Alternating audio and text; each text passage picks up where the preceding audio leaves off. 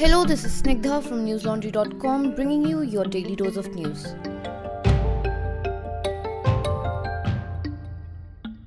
Today is Sunday, the 24th of May. The rapidly increasing number of COVID-19 infections in India that hit 131,868 today has compelled the Health Ministry to issue a statement saying that the country's healthcare infrastructure must be ramped up for the next 2 months. India recorded its biggest single-day jump of COVID-19 infections with 6,767 new coronavirus cases in the past 24 hours. The death toll rose to 3,867 after 147 new fatalities were reported. The Indian Railways, meanwhile, has announced that it will operate 2,600 special trains to ferry nearly 36 lakh migrants over the next 10 days. The centre has asked 11 municipal areas, which account for 70% of India's cases, to step up monitoring efforts in old cities, urban slums and other high-density population pockets like camps and clusters for migrant workers. According to the Union Health Ministry, the 11 municipal areas are from Maharashtra, Tamil Nadu, Gujarat, Delhi, Madhya Pradesh, West Bengal and Rajasthan. The increase in the number of new infections is mainly coming from Maharashtra, Tamil Nadu, Gujarat and Delhi. Maharashtra, which had about 1/5 of India's entire caseload 2 months ago, now makes up for more than 1/3 of all confirmed infections in the country. In fact, in the last 10 days, more than 40% of India's infections have been recorded from the western state. The state's current tally crossed the 47,000 mark today. In a televised address, Chief Minister Uddhav Thackeray hinted at a possible extension of the lockdown in the state after May 31st, saying that it was wrong to impose the lockdown suddenly and that it cannot be lifted all at once. Stating that the fight against COVID-19 is going to be tougher, the Chief Minister asked the people not to panic as the state is prepared with extra health facilities. He also advised residents to take extra precautions, keeping in mind the upcoming monsoon season. Thackeray also said that the union government has been of little help, but he said he would refrain from any political mudslinging. Tamil Nadu has recorded the second highest number of coronavirus cases in the country. The state has reported 15,512 COVID-19 cases so far, while 7,491 people have recovered and 103 patients have died. The Tamil Nadu government yesterday appointed 2 senior bureaucrats to coordinate strategy for screening, testing and quarantine of incoming air and rail passengers. The state had also recently written to the Civil Aviation Ministry to defer domestic flights to the state until May 31st because of the rising COVID-19 cases in Chennai, but it has not received a reply yet. The Tamil Nadu government, however, has allowed 17 industrial estates in Chennai to resume operations from tomorrow with certain conditions, including restricting the workforce to 25% and implementing safety precautions. Following Tamil Nadu is Gujarat with 13,664 cases, the third highest in the country. The state has recorded 6,169 recoveries and 829 deaths. Just today, the Gujarat High Court came down heavily on the state government for trying to artificially control the COVID situation in the state. It called the civil hospital in Ahmedabad, the main government COVID facility in the state, where more than half of the state's COVID deaths have occurred, as good as a dungeon or maybe worse. While hearing the several issues raised as a part of a PIL on COVID-19 related issues, the bench also gave directions to the state government on improving treatment and facilities for COVID patients in the state. Meanwhile, the Congress has demanded a judicial probe into the use of uncertified Dhaman-1 ventilators on COVID-19 patients in Gujarat, alleging that the mortality rate was the highest at the hospital where these machines were installed. Congress spokesperson Pawan Khera alleged that the Vijay Rupani government projected a mechanized AMBU or artificial manual breathing unit bag as a ventilator, therefore playing with the lives of patients. Khera has raised pertinent questions such as why was Dhaman-1 approved and installed when it had been tested on just one patient? Why was it approved and installed without a license by the DCGI or the Drug Controller General of India? Khera also asked, and I quote, "We also want to know if the Prime Minister Cares Fund was used to buy 5,000 pieces of Dhaman-1 through HLL Lifecare." He said all these answers can only be found through an independent judicial inquiry.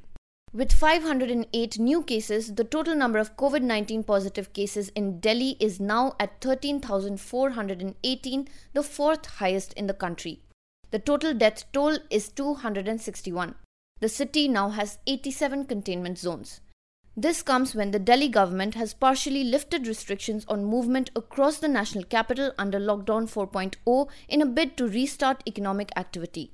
Except for Delhi Metro, all other modes of public transport have resumed operation in Delhi based on conditions.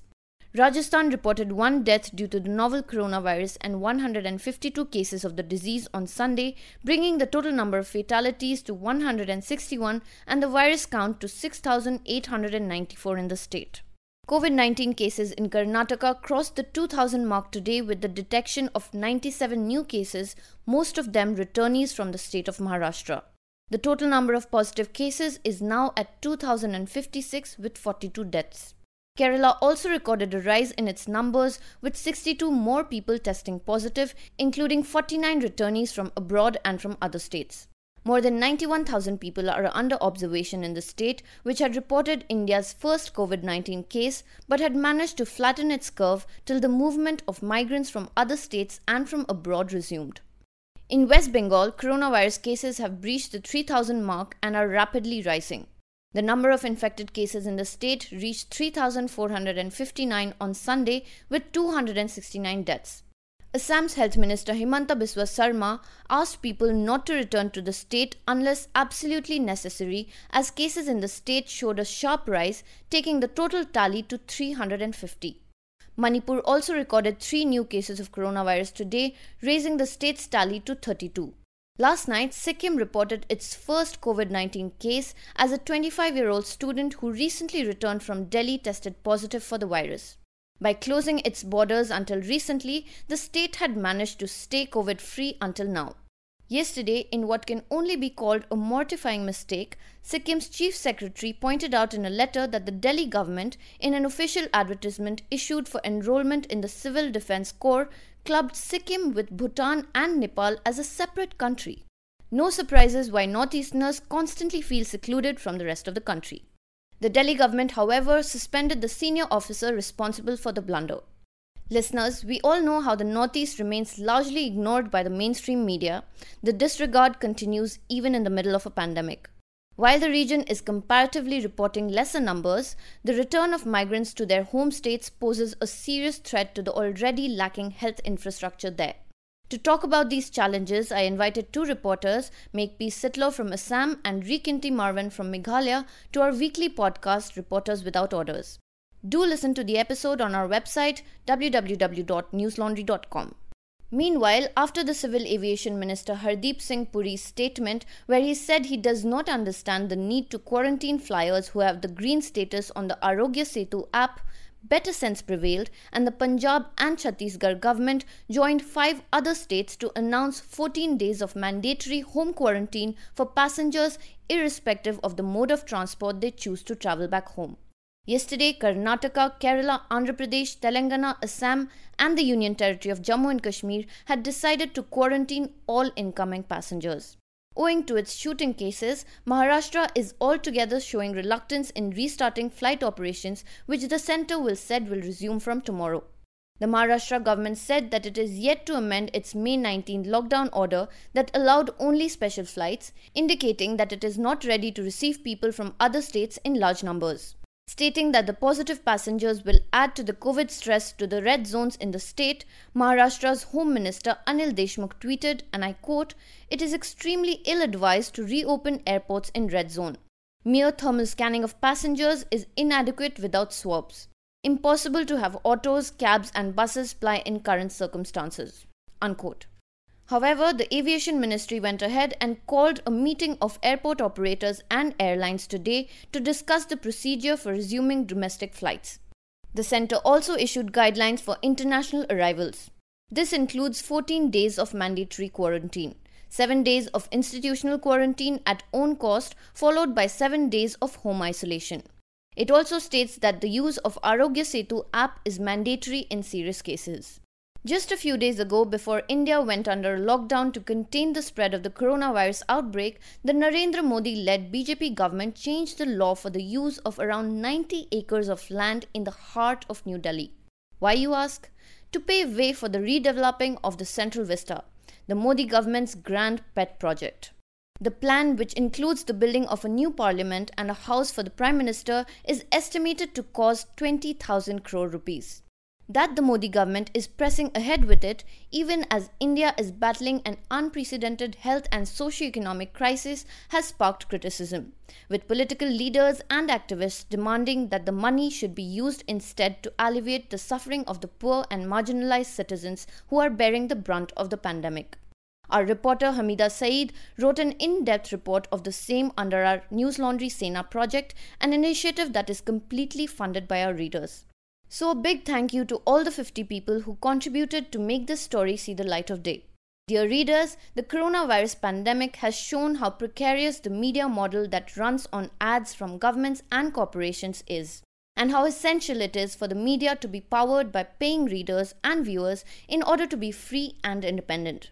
So do your bit and support independent media.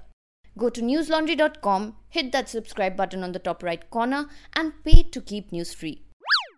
Now for some international updates on the coronavirus. More than 5.3 million cases of COVID-19 have been reported worldwide, with at least 340,000 deaths, according to the tracker by the Johns Hopkins University. The pandemic appears to be crossing new milestones. While China reported no new coronavirus deaths or symptomatic cases for the first time, the sharp rise of COVID-19 in many of South America's most populous countries are raising concerns of a new front. Coronavirus cases crossed the 1.6 million mark with more than 97,000 deaths in the US. The New York Times dedicated its entire front page of its Sunday edition to COVID-19 patients who died in the United States. While the infection rates look like they are slowing down in the US overall, they remain steady in about 25 states. 6 states, including North Carolina, Alabama, Arkansas, North Dakota, Maine, and Wyoming, have reported rises in new cases over the last 2 weeks, partly because some of them have recently ramped up testing. Meanwhile, President Trump enjoyed his Saturday at his members-only golf club in Virginia, supposedly his first outing there since the coronavirus pandemic led to government restrictions on businesses and social activities across the country. The trip comes as the administration has encouraged reopening. Just a day ago, Trump had announced that he was ordering states to allow churches and other places of worship to reopen, threatening to overrule any governor who defied the order. Some of his health experts also appeared to give him the green light to carry on with his normal weekend activities, which had been suspended for weeks.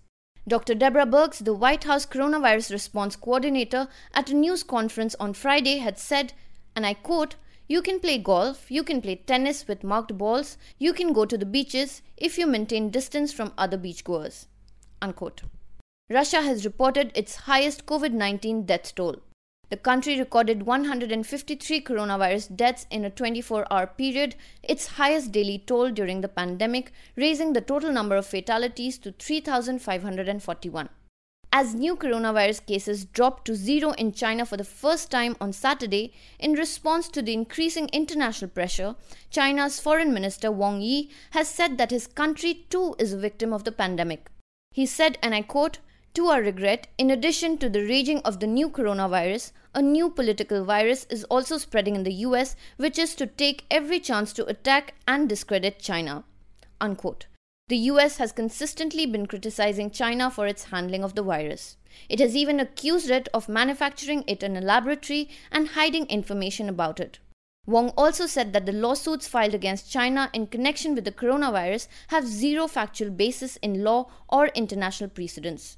He claimed that such lawsuits trample upon the international rule of law. Malaysia has reported 60 new coronavirus cases, bringing its total number of known infections to 7,245. The country's health ministry said that the number of fatalities remain unchanged at 115.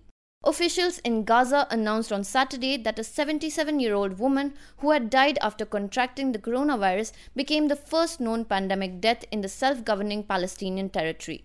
The number of coronavirus cases in Afghanistan has topped 10,000, while the Taliban has announced a ceasefire over Eid. Concerns about the spread of the virus remain high as, despite the government-mandated lockdown, people continue to break the regulations. Leaders of Italy's cities and towns are struggling to get citizens to follow social distancing rules after the reopening of bars led to group gatherings in public spaces, often with people not wearing masks. Italians had some of their civil liberties restored last Monday, including the reopening of bars, restaurants, and all other retailers. Many seem to have taken advantage of the easing of the restrictions to socialize outside or go to parks and beaches. But with the pandemic far from over, leaders of some towns and cities have had to reimpose restrictions. 119 new deaths and 669 new infections were reported from the country on Saturday. Now for some non-coronavirus news. Hong Kong police fired tear gas and water cannons to disperse thousands who were protesting today against China's plan to directly impose national security laws on the city. The financial hub had become the center of continuous mass protests last year. Crowds thronged to the shopping district of Causeway Bay, where echoes of Hong Kong independence, the only way out, and other slogans rang through the streets. For China's Communist Party leaders, the notion of an independent Hong Kong is a red line that cannot be crossed. The new national security framework stresses China's intent to prevent, stop, and punish such acts. The protest, the first since Beijing proposed the national security laws on Thursday, poses a fresh challenge to Chinese President Xi Jinping as authorities struggle to tame public opposition to China's tightening grip over the global financial hub of Hong Kong. Today's rally, the largest since the COVID-19 lockdown began, was initially organized against a national anthem bill, but the proposed national security laws sparked more calls for people to take to the streets. Now for some homegrown stuff from newslaundry.com. Ever wondered who owns your favorite media house?